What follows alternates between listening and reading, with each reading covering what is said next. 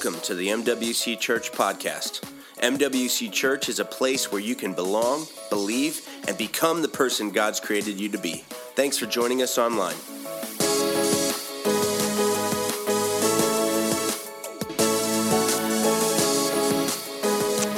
Good morning, everybody. Happy Super Bowl Sunday. You guys already got your snacks in the crock pots or meatballs, all that. Show of hands, who's got meatballs tonight? Come on, anybody? I'm going to your house, I'm going to your house, I'm going to your, that's it, just two people. I'm going, first half, second half, done, deal. Hey guys, so glad that you're here. It is Super Bowl Sunday. I think, Jacob, you're right. I think everybody is cheering for those Rams, right? Anybody, let's just be honest. We're not going to boo you, I promise. No matter what I said last week, we're not going to boo you. Anybody cheering for the Patriots? Okay, all right. I just said we're not going to boo you. Come on, don't make me a liar. All right, hey, either way, you know, we can be united on one thing. The Chiefs should have been there. So that's it should have been Chiefs-Bears. It should have been Chiefs-Bears. Those are the people. No, goodness. Just kidding. The Saints are great too. I made friends with the chaplain from the Saints. I was on a missions trip. When I went to Haiti, the chaplain for the New Orleans Saints was there, and we were just talking, and he's talking about all these guys in the clubhouse. I don't know what they call it in football. I play real football, but just kidding. JK. But yeah, so a really cool story. So I was pulling for them too. I'm not a bandwagoner. I just yeah. All right. So good to see you guys. Hey, so before we jump into community groups, I just want to say, man, wasn't it an amazing, an incredible Daniel fast? The season that we just walked out of, just the 3 weeks that we dedicated to the Lord to say, God, you know, before we start any formal ministry in the church in the year 2019, we want to just spend time praying and seeking you and turning away from our own personal desires and things that normally, I mean, they're not sinful in and of themselves. There's nothing wrong with eating. The Bible doesn't say it's a sin to eat. There's a thing called gluttony. That's where it gets sinful. But there are times where we are fully given up to whatever our flesh desires, whatever our carnal desires. Sinful or not, like when you're driving past Taco Bell and you're just like, they got those new nacho fries, I'm about to pull in there, right? Like we have these impulses, and the reason why we fast is to literally tell ourselves that we don't give into our impulses. We give into one impulse, and that's the impulse of the Holy Spirit. We give ourselves over to Him. So we went through this season, and we specifically said, God, do things. Just do whatever you want to do. We are more in tune than we've ever been. And God did some phenomenal things. He did some phenomenal things through this Daniel fast. One thing that we call the entire church to pray for, one of our network churches, James River Church in Springfield, Missouri, where we belong to the same fellowship. We were told that there was 2 students as they were walking home from their church. They were walking back to the dorms. It's a college on campus as well. As they were heading back to the dorm, their apartment there was a student that actually struck them with a vehicle, an accident. Obviously, it was a horrible, tragic accident. The 2 students were pretty badly injured. One student in particular, they had to induce coma, and the doctor said that they didn't think he was even going to make it through the night. Well, we sent out just a massive alert that we need to be praying. Like in this season of fasting and praying, let our church partner with them and just pray for God to bring healing to his body. Well, the doctors have released an update, said that he should not be here right now, but God has been healing him. He is just incredible, the amount of healing that has come to his body, that the doctors are scratching their heads. There's no way this kid should be alive, and yet God is healing him. It's incredible to see. And that was because churches like ours and believers like us were just praying and believing God to do powerful, miraculous things. Another thing that we prayed for is Enhance MWC, this new wing that we're about to just renovate and open up to the public soon. It should be early March, but we've been praying about that. Lord, just do some things through that. Well, lo and behold, I in conversation with somebody, they found out about the project, and they don't even go to our church, but they found out about the project and they know what's going on, and they decided to donate to us 50 chairs, brand new chairs from Starbucks. Like Starbucks chairs. We're getting 50 of those in our cafe area, and what would have cost us about $10,000 or $5,000 to $10,000, including shipping costs, is going to be ours for free. This is the God that we serve. I mean, I can go example after example after example, but needless to say, when we seek God, he shows up. When we seek God, he shows up. In Exodus 33, there's an example of this. Moses was on Mount Sinai. The Lord had already delivered them from Egypt. Now they were on this mountaintop. God had given Moses the word. He'd given him the 10 commandments, and Moses didn't want to leave this place. This is where the glory of the Lord was. And Moses asked the Lord, Lord, I don't want to leave this mountaintop unless I know, because ultimately you got to remember the Lord was delivering them from Egypt and sending them to the promised land. And Moses told the Lord, Lord, if your presence stays on this mountaintop and does not follow us through, we don't want to go anywhere. Moses was essentially saying this, God, where your presence is, I want to be there. And where I go, I want your presence. We decided to fast and to pray because we said this, Lord, we don't want to enter into another year of ministry without your presence. We don't want to go into a season of community groups without your presence. So Father, you lead us to wherever we are going. And here's the best thing about that. Wherever the Lord leads, we know that his grace is going to be there. His freedom's going to be there. So we said we're praying and fasting for community groups. We're praying and fasting for this season of a new year that God is bringing to us. But as we launch into community groups, I want once again to read this value of our church. We don't think community groups is just a ministry that we throw into the calendar. We desire to be a church that everything we do is moving people closer and closer to Jesus. We don't want just ministry for the sake of ministry. We truly believe in the value of community with others. And I just really quickly want to read what this value means. We have 10 values in our church, and this is one of those 10. I want to read it to you really quickly. It says this: at MWC, we fight against anonymity. All right, we fight against anonymity in church. This Church Goers Anonymous, where you can just come in, sneak in the back door, consume a space, and some of you are trying to do that. Before I even close my eyes and pray, amen, you'll be out of here. My prayer is that we would fight against that. We're not called to be anonymous in church. God has called us to be together, to be the body of Christ. No one's called to be a lone ranger in the body. We all have a function and a purpose. Sorry, I'm preaching. Let me finish reading this, okay? We fight against anonymity in church. You don't just live to fill a pew. Filling a pew is important, okay? It's important to sit and hear the preaching of the Word of God. It's been a paradigm that the Lord has operated under, even in his own ministry. So we know that there is value in hearing the Word of God preached. But, oh goodness, I'm doing it again. Let me just read this, guys. Stop. All right? You don't just live to fill a pew, but also to fill a purpose. We find that purpose while in community with others, moving in the same direction. Read this with me one more time. Ready? We fight against anonymity in church. You don't just live to fill a pew, but also to fill a purpose. We find that purpose while in community with others, moving in the same direction. Now, the reason why we add that moving in the same direction, others moving in the same direction, because how many of you know you can find community anywhere? You can find community at a country club. You can find community at a club, at a bar, or at a club. You can find community anywhere. But we believe this: God has called us as followers of Christ to move closer and closer towards Him. And when you partner and allow people to come into your lives and attach your life to others that are moving towards Jesus, you find greater value. You find greater purpose. So this is the value. This is why we do community groups. It's not something to fill your calendars. It's not something for you to get a free meal at someone's house or to check out how they decorate. Like, we truly believe that God has called us to live life in community. Amen? Amen. The reason why I'm going to talk about this for the next couple of weeks is this. I'm not trying to make anybody feel guilty or less of a Christian. I'm not trying to make you, like, if you've never gone to a community group, or maybe you went a couple years ago and you kind of fell off the bandwagon. My purpose in preaching this series is not to make anybody feel guilty or condemned. But here's the thing. The reason why I am addressing this is because I truly believe that if we follow the rule, if we follow the Word of God, joy will be the result of that. My only desire in preaching on the value of community is so that your joy would increase. Your joy would increase. Can I just say something really quick? God is concerned with your joy. God is concerned with your joy. Now, there's two extremes to that flow of thinking.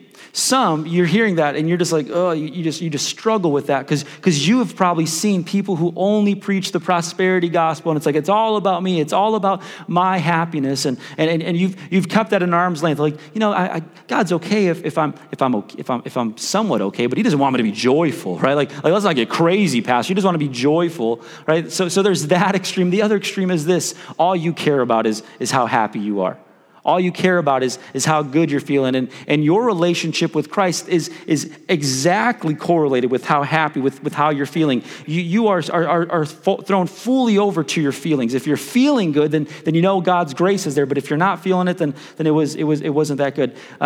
You're the kind of person, and I think we've all been one or the other, where if worship is not going so well, you're like, oh, well, God didn't move because I didn't feel anything. No, God is the same yesterday, today, and forevermore. If the worship team missed every single note, if the pastor messed up, botched every single line, unless he was preaching heresy, then that was you shouldn't have good feelings. But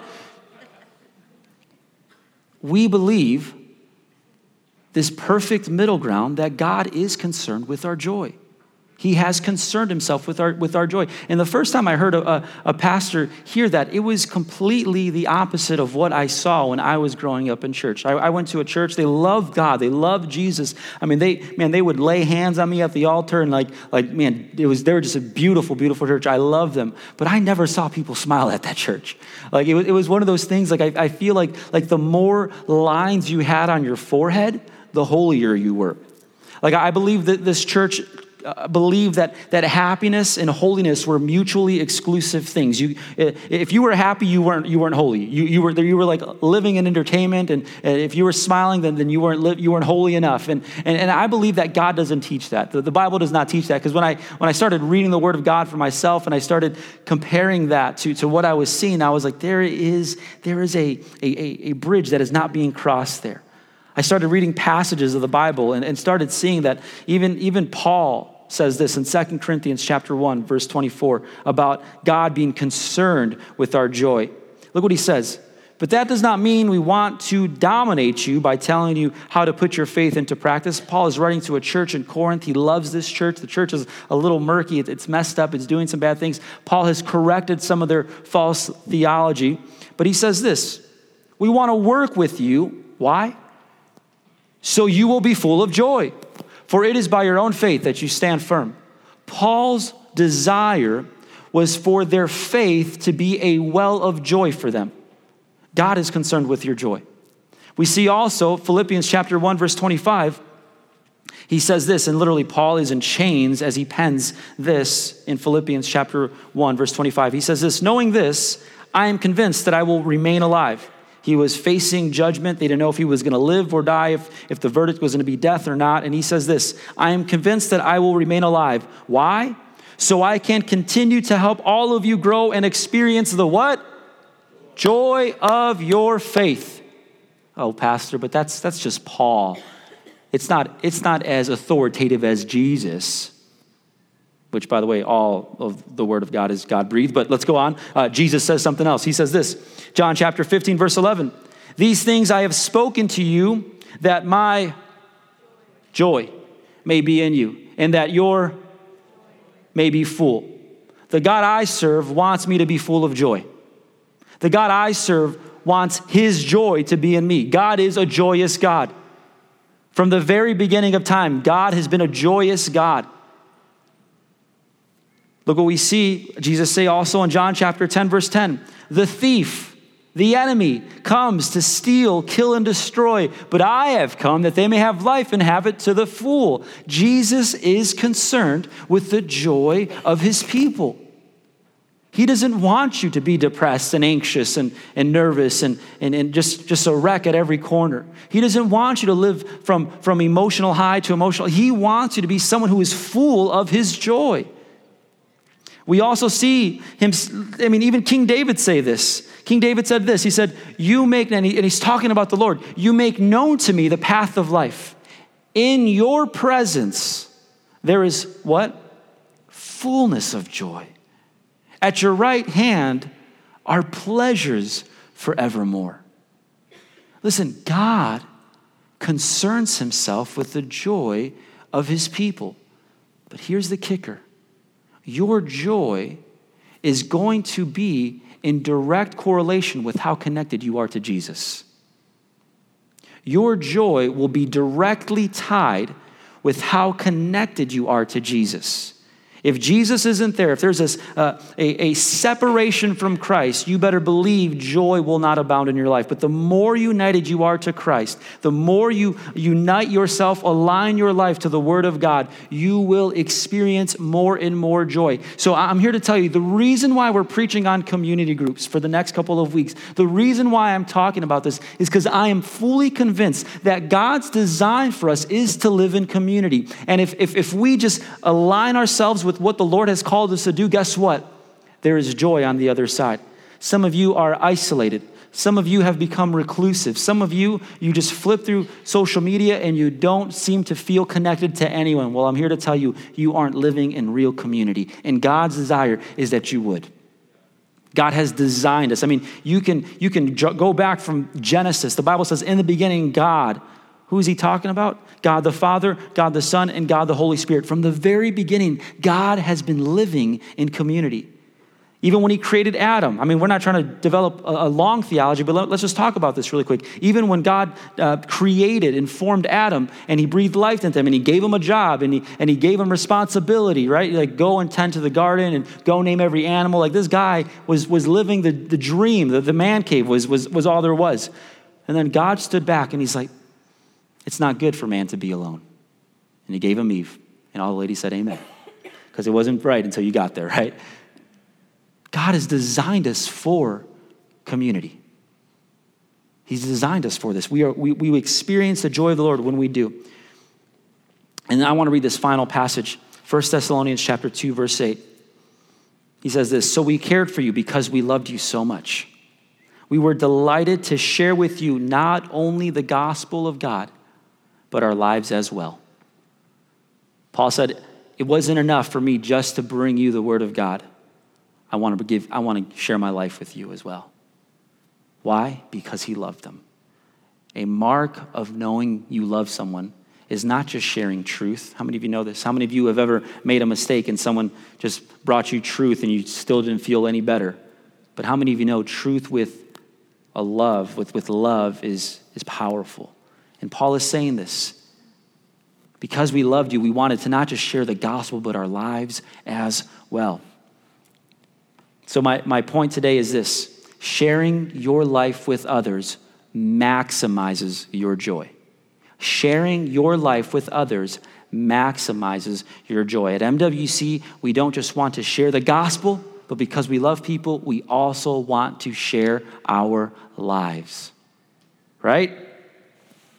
Listen, do you ever have those days where you're just not feeling it, where you don't want to, maybe go to church or go to work, and then there's somebody or someone, a friend who's like, no, let's go, you got to go. Have you ever had anybody like that where maybe you were just making up excuse after excuse after excuse, and they're basically pulling you by the ear? And I'm not talking about your mom. Your mom's paid to do that, right? No, she's not. She loves you. But how many of you have had friends, or maybe you've been that friend? Show of hands. If you've been that person or have experienced that person, okay, so 90% of our church needs to be in a community group because you guys haven't experienced that, all right? So thank you. My sermon's done already. In college, I had a friend who I went to Central Bible College. It was like a seminary Bible college. Everybody that was going there was training to be a pastor or a missionary, and there was a slogan. So usually when you walk out of, like, let's say WSU, your main focus is that next job. Right? Like, how am I going to get that job? And in Bible college, it's a little different. Like, we're concerned with the job. We're concerned with the next ministry assignment that God will give us. But one marker of success at the end of your college career in Bible college or in seminary is, I hope I walk out of here with the wife. Like, seriously, that's I don't know why it is that way. I got saved later in life and I went to college. Everyone's like, hey, you can maybe find your wife. And I'm like, oh yeah, I never thought about that. But they're like, that's all they cared about. So I went to school. I was like, I'm here to study. I'm here to focus. And if God does it, great. If not, whatevs, right? Like I'm here for the Lord. At that point in my life, I was just like, but here I had a bunch of nothing against anyone who's homeschooled, right? But my friends, a lot of them were homeschoolers, right? And they were just like, they've never dated. And like I said, I got saved later in life, but they never dated. This one guy, a really good friend of mine, he was finally old enough to date. And because his mom was like, not until you're in college, because you're going to find your pastor's wife in college. And she ended up being the pastor. And now he's the pastor's husband. But anyway, Praise the Lord. But anyway, so anyway, this guy, he never dated, and then he eventually, which is good, by the way, but that's another series. He eventually found this girl, and he was head over heels. Like she was like the topic of conversation every single time. That's like he fell and hit, like he loved her. Their first date, he came back and he's like, I found the one. And everyone's like, yeah, man, we're so excited. And I'm just like slipping into the back like, dude, this is not good. Like this is too fast. Slow up, buddy. And anyway, 2 weeks later, they broke up. And I laugh. He's married now. Don't feel bad for him. He's fine, okay? They broke up 2 weeks later, and he was a wreck. Like, I'm talking, we had a policy, like during study hours, we try to keep your doors open for accountability, like make sure you're studying on our hall, right? And he would have his door open, and he would have just music blasting through the halls. He had Dreaming with a Broken Heart by John Mayer just playing. And, like all of these sappy songs, like everybody hurts, like, like it's just like the saddest kid. And I'm like walking past his room, like going to and from class and grabbing my belongings and going back and forth. And I'm seeing this and I'm just like, this guy's hit rock bottom. And I'm just like, he'll get over it. He'll get over it. I just keep walking by. By the time Taylor Swift was playing and he was crying, listening to Adele, I'm like, all right, buddy, enough's enough. Like, so I came in there and I was like, listen, you can't do this. You gotta get over this. Like God has a plan for you. God has some great things in store for you. Don't. And I'm just like in here just trying to pep talk my friend, and I'm like beating him up. I literally do this. You ready? I pull him out of bed because like every single time I was seeing, he was getting lower and lower. It's like walking by was like a montage, just getting lower and lower. Eventually, he's just crying in bed. I literally pick him up. I put him on my back, and I had very little tact as a college student. I put him on my back and I place him in the shower and I turn the water on. The reason why I did that is because he told me, he's like, yeah, I'm not going to chapel today. I'm not going to church service. So I'm just going to sit around here and, I'm like, no, you're not. So I grab him, put him in, turn on the shower. I'm like, listen, I'm going to come back in 10 minutes. If you aren't ready, I'm going to put a dress on you because you're acting like a girl, right?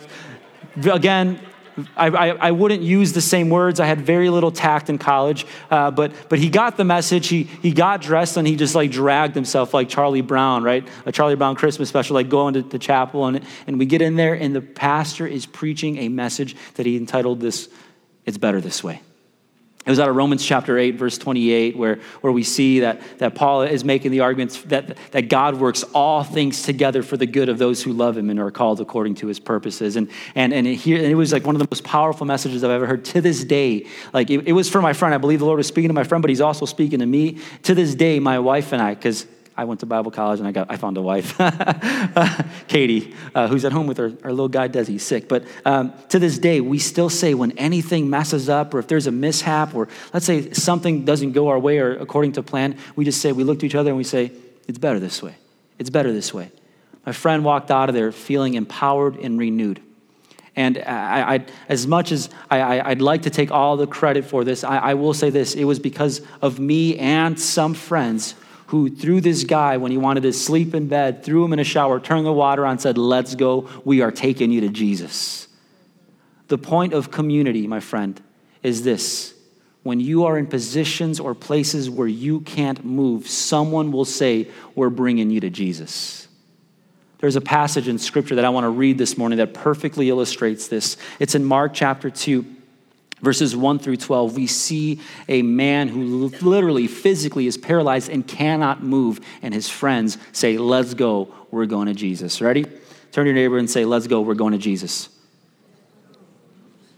Some of you did it. I love it. Mark chapter 2, verses 1 through 12. When Jesus returned to Capernaum, several days later, the news spread quickly that he was back home. So Capernaum was kind of a hub for Jesus' ministry in the region known as Galilee. He would stop there and stay there, and that would be his headquarters. His HQ would be in this specific home. It was probably the home of Peter. By the way, almost nearly all the first disciples were called out of this town in Capernaum. Peter, Simon, same guy, Andrew, Matthew, James, and John. About nearly half of the disciples all came from this one region of Galilee, this one city called Capernaum. Capernaum was a powerful place. Nearly over half of the miracles that Jesus performed were in Capernaum.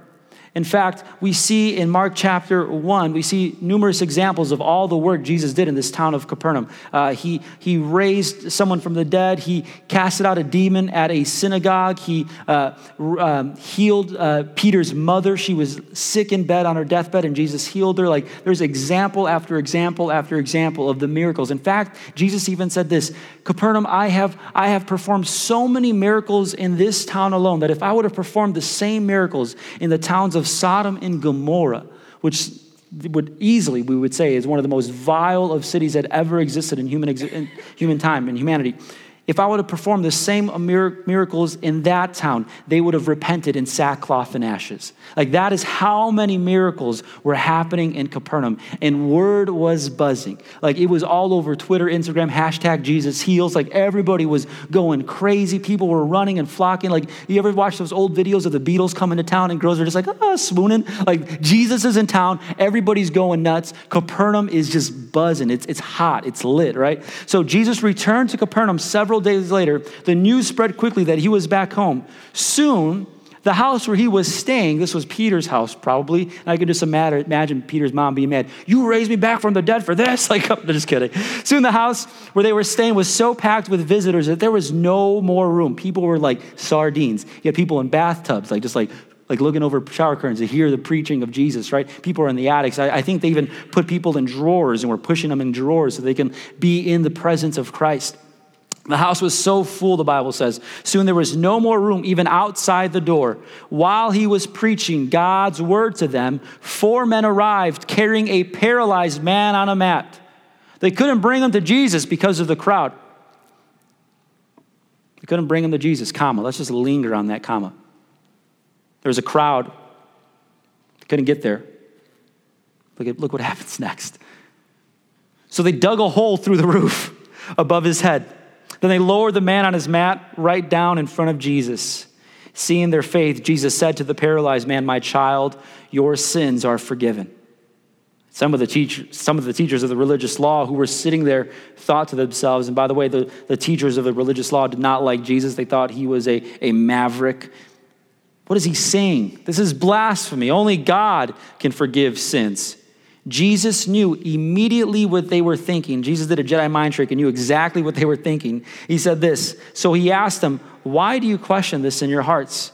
Is it easier to say to the paralyzed man, 'Your sins are forgiven,' or to say, 'Stand up, pick your mat, and walk'?" It's a rhetorical question. Here's the answer. It is easier to say for Jesus to say, "Stand up, pick up your mat, and walk." Physical healing, Jesus is saying, is much easier, but what I've done is dealt with what is further than what the physical thing is happening. I've dealt with what is happening in the condition of the heart. I brought a spiritual healing. It doesn't matter if this guy can walk one day. I literally allowed him to walk every day for all eternity because he is now with me.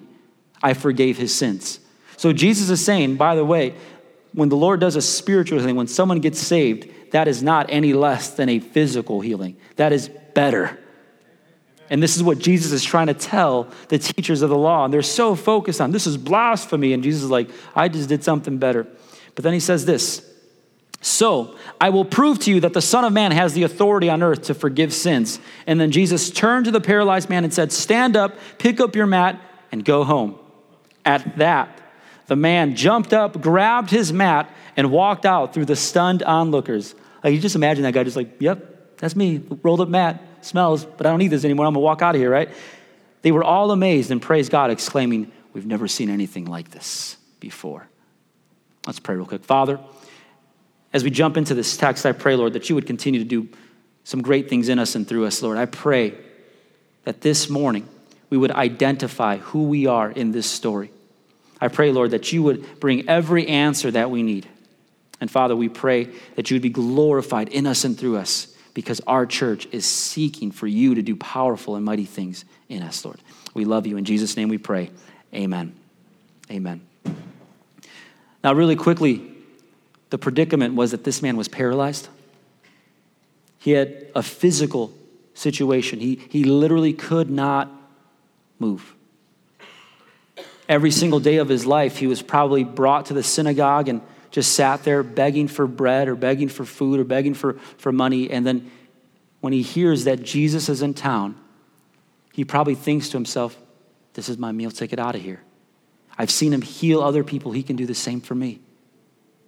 And just imagine getting to this front door and seeing you can't go. I would just bet that the paralyzed man was like, well, guys, we tried. Maybe he'll come again next tour. Maybe when he comes back to Capernaum again, we'll find him in a back alley somewhere and he'll bring healing to our bodies. But I bet one of the friends of the 4 said to the paralyzed man, buddy, we're getting this healing. We are getting this healing. I mean, imagine how ridiculous the notion would have been to the group. The first guy who was like, we can go through the roof. What? What'd you say? Oh, I didn't say anything. And then the other guy heard him behind him. He's like, I think he just said we can go through the roof. Like, I'm not like, I don't want you to think this was a roof like hay where you just like open it up. No, this was like timber upon tar upon more timber. Like they had to literally dig, pick, axe, like they needed tools to get through this roof. And just imagine being in this room, hearing Jesus preach, and everyone's just like, Jesus is going and someone's shushing. And by this point, they're fully committed. They're like, we're getting this guy healed. Like Jesus is in this room. We are bringing him to this room. They lowered him down to the feet of Jesus. Can I just say something? This man would not have received that healing spiritually or physically if it wasn't for his community group. How many of us are in a paralytic situation, spiritually speaking, and the only way we can come to Jesus is if our community brings us to him? Some of us need to get real and honest and take a look within ourselves and point out the areas in our life where we have been paralyzed, where we can no longer move, where the thought of coming to Christ seems far-fetched. And honestly, look within ourselves and admit we need others. We need community. Friends, God has given you a gift already. It's this church. You're not called to just sit in a pew. You've got a purpose. And my prayer is that we find that in community. My prayer is that all of us would admit 2 things this morning. The first thing is this. Let's just take a moment and ask the Lord, where in my life have I been paralyzed?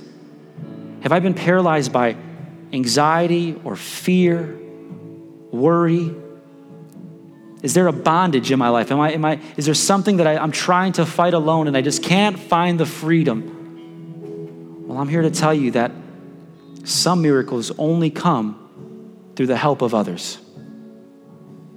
What happened in the rest of the story? The Bible says that they lowered him to the feet of Jesus. And I want to really quickly read this to you. They lowered the man, verse 5. They lowered the man on his mat right down in front of Jesus. And the Bible says, seeing their faith, verse 5, seeing their faith, Jesus said to the paralyzed man, my child, your sins forgiven. Note, the Bible doesn't say seeing the paralyzed man's faith. It says seeing their faith. The faith of multiple friends agreeing for the same thing is powerful. It's one, like, how many of you know we have direct access to the Father? We can go to Jesus at any moment's notice, and praise be to God that it's because of Jesus that we have that ability. We can go to the Father because of Christ. But there is something powerful when you have others agree with you. When God hears multiple of his children agreeing for the same thing, he moves quickly. Jesus saw their faith and healed that guy because of their faith. Listen, friend, the 2 things that we have to come to grips with is, in what areas of my life have I been paralyzed? And the second question is this: who is God calling me to lower to Jesus? Listen, I know we're busy. I know we've got schedules. But we're called to be the body of Christ. We're called to lower people to the presence of Jesus, to agree with them in prayer. And some of you are part of great community groups. Some of you have seen some powerful financial needs met. Some of you have been able to walk with people through divorce. Some of you have been able to go to hospitals and to pray for healing when someone was on the bed, just sick. Children, and I'm just recalling example after example of how community groups have met needs in the body. Some of you in this place haven't experienced that. And here's what the enemy wants you to say. I'll go somewhere that I can't find that. But you're trying to find this without community. And guess what? God has designed us to only find some needs with the help of others, the body of Christ. Friends, we've got community groups back there. And I'm not trying to push everybody to sign up. My prayer is that you would be so compelled, so desirous of the maximized joy that comes with community, that you're no longer wanting to be paralyzed on a mat alone, and you're wanting to experience the freedom that Christ gives. And because of that, I'm telling you, it comes through community, that you would just run and say, where can I sign up? Who can I talk to? Well, around this place, there are people wearing community group shirts. Talk to one of those leaders. There is a community groups board back there. Just last night, I met a man and I introduced him to one of our community group leaders, and we're believing God's going to do powerful things, but we need community. Can we stand together as we close our message? Jesus, we know that some healing, some miracles only come through the help of others. Father, if there's anybody in this room that has been reclusive, maybe excluding themselves out of fear of what others will think, I pray, Lord, that you would bring a sense of boldness that there's never been before. Father, you want us in community. You want us to live our lives with others. So Jesus, I pray that this morning, we would make the decision to live in community. That we would walk to the community group's wall, find something that would help us in this journey as we walk closer to Jesus. Father, if there's a friend that we haven't checked on, I pray that you would help us do so. Father, let us not for a second just get down on ourselves and say, man, I have nobody helping me. May we be more concerned with who we're lowering to Jesus than we've ever been about who's helping me. Let us love and let us serve with such an audacious faith, oh God, knowing that you are pleased when we do so.